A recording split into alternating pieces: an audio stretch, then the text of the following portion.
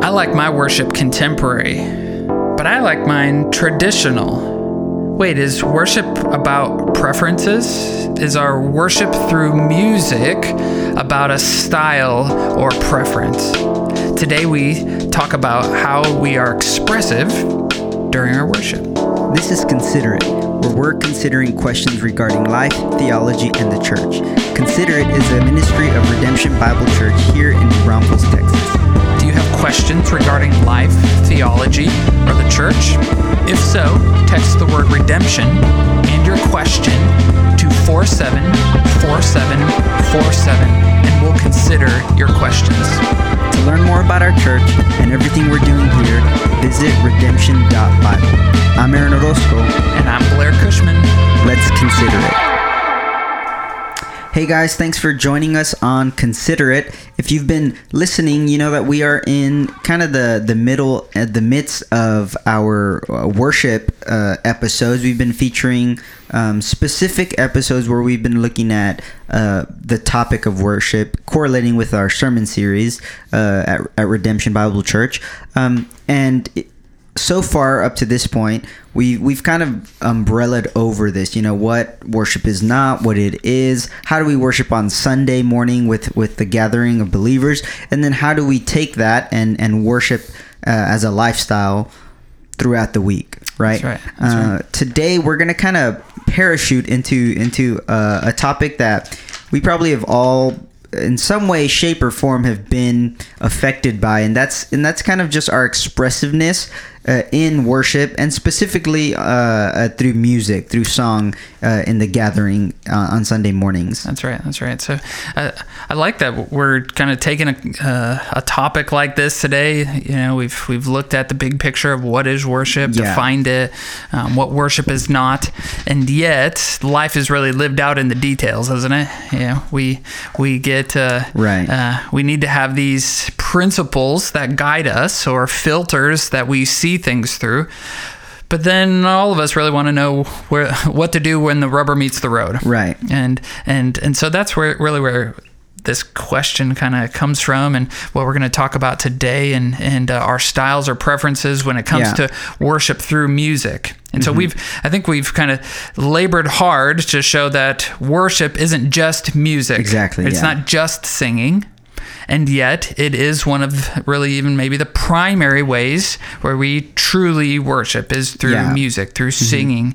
And so we can't discount that. Right. And so if you've been listening all along and just maybe kind of been like, but what about singing? You know, but what about this and all those? So, well, hopefully today we can take one question or kind of one topic under this and even help you think through, okay, well, if this is our definition of worship, if this is what it is and this is what it isn't, then here's how these principles apply to it. And you've probably been a part of churches that are unashamedly one way or another, or maybe they have multiple services, and the 8 a.m. is the traditional service, and the 10 a.m. is the contemporary service, and they just, there you have it. Here's how we worship, and you kind of pick your menu item, and that's where you go. And it's interesting because you kind of like just you said two different terms, contemporary, traditional, but really how that plays out in the actual services, your mind really thinks about the music. You know what I mean? Right.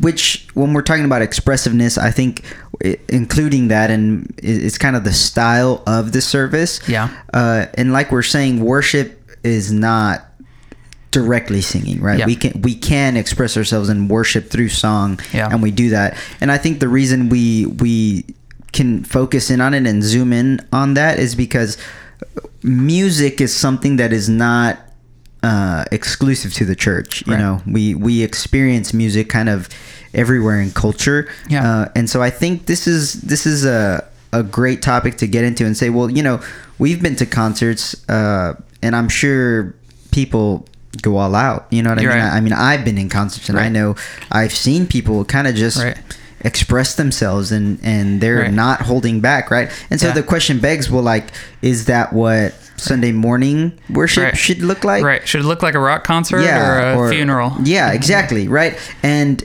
I think to answer that question, I mean, really, we look at the past several episodes and really, what is worship, right? Yeah. And if worship, as we've defined it, is kind of, it's a response. It's a response to truth. And there's a way to do it, and there's an attitude we do it with. So it's a response to the truth of who God is.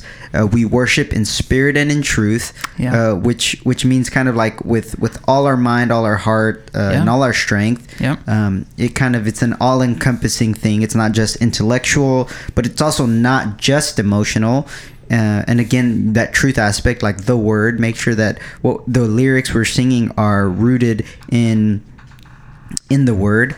Then we get that aspect of, we should come to worship sacrificially, and then we should be kind of in reverence and in awe. We're realizing that God is supremely holy and we are not. Right? Yeah. So then, we get to the point, well, then how do we express that through music? I think it's undeniable that music moves us. Sure. As humans, music moves us in a way that, it doesn't move animals. You know what I mean? Right. We connect with music on a different level than other creatures.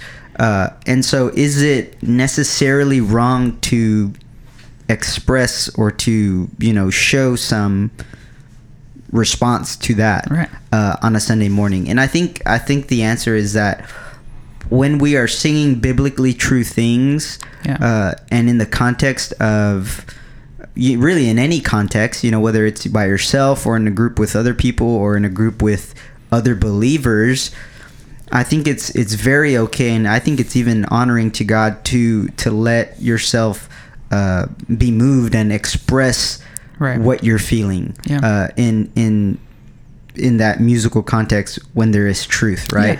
And I think diving into that, there's certain things that I think we need to take into consideration, right? Especially when it's in the gathering of the church. And I think the first thing to start with is, when you're singing biblically true things, like, for example, if we're singing a song that Christ died for our sins, I think of the hymn of How Deep the Father's Love, and singing those lyrics that, the Father turned his face away. Like, if you understand what you're singing right there, you're saying your sin was so dirty that it made God the Father look away from the Son, because the Son literally bared our sins. Like, that's how could you, even just saying that right there, it kind of gives you chills that this perfect man who was also God came down and took our sins, and like past, present, future, right, makes God the Father look away from him. Like, it's, if you know the truth, that should move you, right? That is a moving truth. And then to experience that in a musical context, I think it's totally okay. And it's almost, I would almost say that it's not okay if you're like quenching that emotion, because I don't think it's a fake emotion. It's not a fake emotion. If that like breaks you, I think it should, right? That truth is like, it's very weighty. It's beautiful. And so I think in a situation like that, and that's why it's really important, and that's why we strive to sing things that are true. Because the emotion then that it garners is genuine. The danger when you're not singing things that are biblically true, or maybe even accurate or ambiguous, is that then I think what it can foster or garner in people, emotionally speaking, it can also be questionable. Like, why are you feeling this way?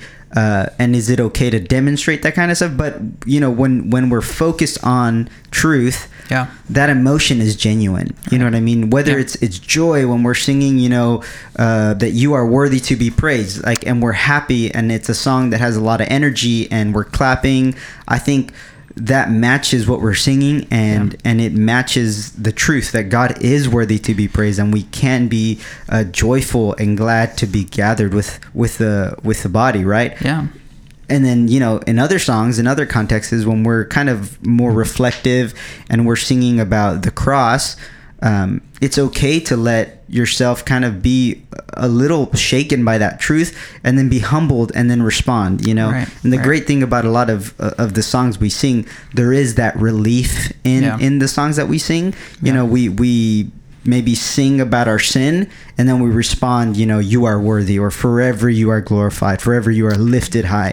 There's that. It's okay to engage in that truth, because it is rooted in Scripture. Right. Yeah, because it's a response to the truth. So that's that's where it is expressive. And so where, you know, just kind of coming back to our topic here, it's not about traditional or contemporary. Right. It's not about the instruments that are being played. Mm-hmm. What you've just described can and should happen if you're singing a cappella. Right. If you have just a piano accompanying, or an organ, or a full, you know, band with electric guitars, or a full pit orchestra, whatever it might be.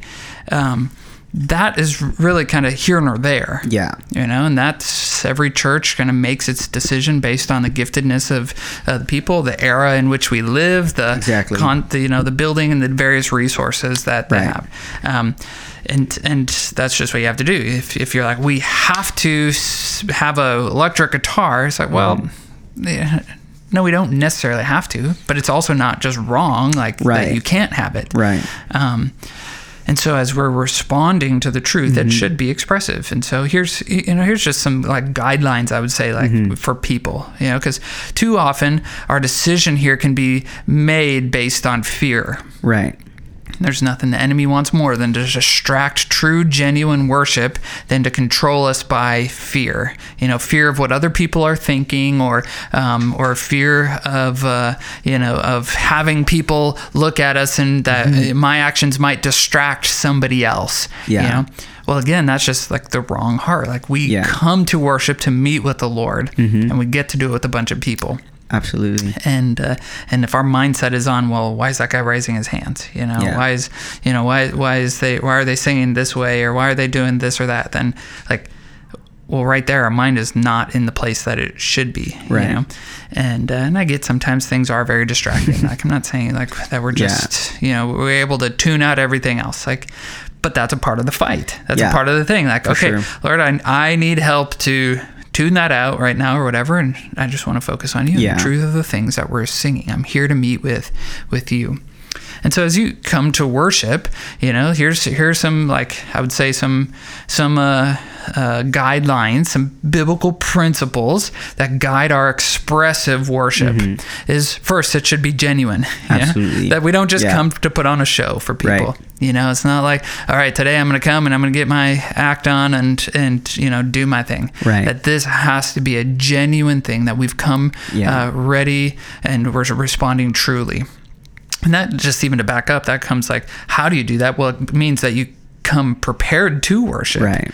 That you're preparing yourself even on Saturday to worship on Sunday in the corporate gathering. Right. You know, and that means then that in itself is a decision of worship, a worshipful decision on Saturday. You're worshiping on Saturday so you can worship together on Sunday. Right. And if even like we see that example, like Jesus rebuked the Pharisees for, you know, just making this worship a very outward thing so that people would see. Right. But he, you know, rebuked that and said, well, it's in the heart where you actually worship, right? So we don't come to demonstrate, you know, that's not the point on Sunday. Right. And isn't it funny you mentioned that? And I think it's a great connection, because too often we maybe think of a Pharisaical heart with like the traditional kind of quiet thing. Right. But it can actually... It can show up in a more contemporary, expressive environment where it's like, hey, look at me. Like, I'm worshiping. Man, I worship. I get, you know, I'm dancing around. My hands are up. I'm shouting. I'm singing.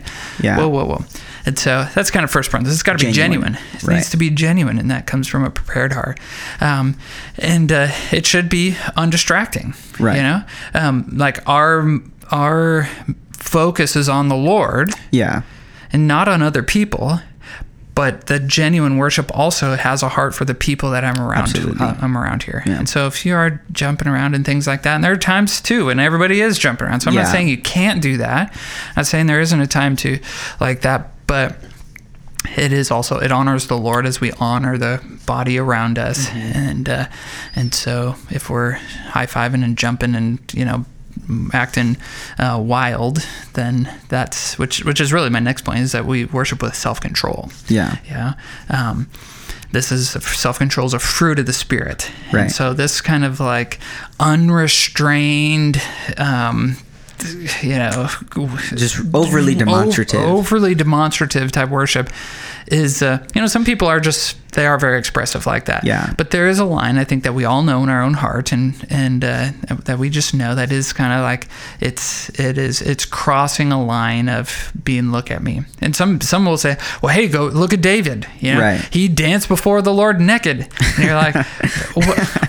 Okay, that's one instance. Yeah, we're not going to do that on Sunday. And we even have it as our pillar, like unashamed worship. Right. And so some are like, he was, and it's like, all right. In asterisks, we mean, but not naked. But not, you have to wear clothes to redemption and anywhere else. I think that, and we're missing the point of what it is. It's just this kind of like shock and awe type of mentality. With that unashamed, that doesn't mean like, well, how far can we go without being ashamed? That's like you're saying, that's not really the principle there or the thought process there. Rather, it's man, like, be expressive. Let this truth like work in your heart, and there should be a response. There should be a genuine, true, self-controlled, as it's a characteristic of it's a fruit of the Spirit, response, right? Especially when you're engaging with music, which is a beautiful gift that God has given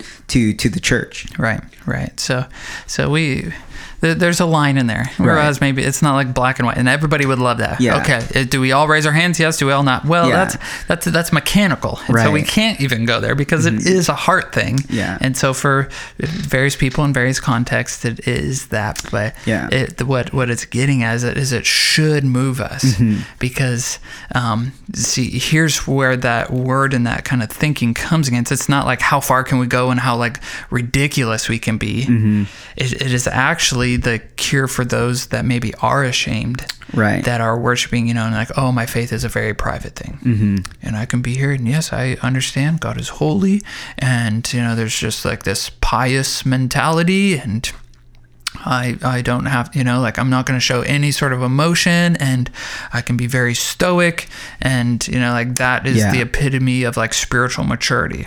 And it's like, no, like, loosen up a little bit, like your kids need to see you, your wife needs to see, like, that's like, like, let your heart out a little bit, For sure. and so that is like kind of pulling against some of that. And David, even in that context of when David was dancing, naked and unashamed there, and the early chapters of 2 Samuel and 1 Chronicles, like 15, 16.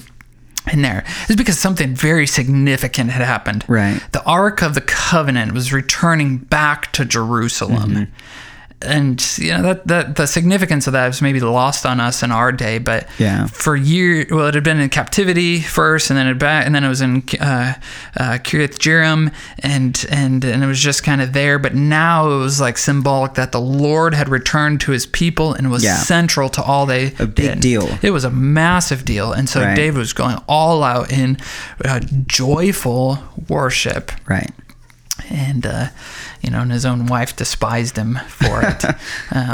Which is sad. I like that you bring up David, and even in the Psalms we see the different emotions in different parts. It's not a kind of like this mechanical unilateral thing, that there's always this attitude and heart, emotion going on in David. You see him like a human. As things are difficult, he's struggling and going to the Lord, right? Yep. Something great's happening, he's rejoicing, and he's going to the Lord. And as you see like the different emotions, you kind of see the reaction, the emotion, and then submitted to God and expressed to Him. And I think that's a great kind of way that we can think of our expressiveness during not even just worship, during not even just through worship through song, but even as we engage with preaching.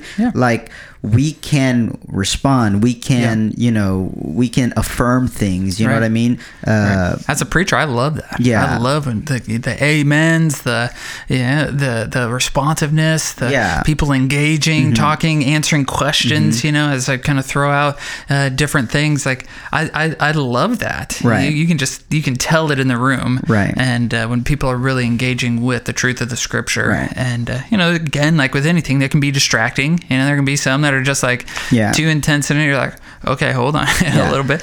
But that just shows that should be a worshipful response, and people are engaged into it. And I think the mentality that can sometimes stifle interacting, not only engaging in the music and in the message, is this attitude that, what are you here for? Are you here to receive? Are you here to like just come? You came to watch a movie, you came to watch a show, you came to hear a talk, or are you here to worship with the believer, with the body, right? Are you here to participate and come together with like-minded people to do what we were designed to do, right? Because I think when you think about it like that, just like if you were going to a Super Bowl watch party, you're going to engage. You're not going to just, sit down and passively consume what's happening.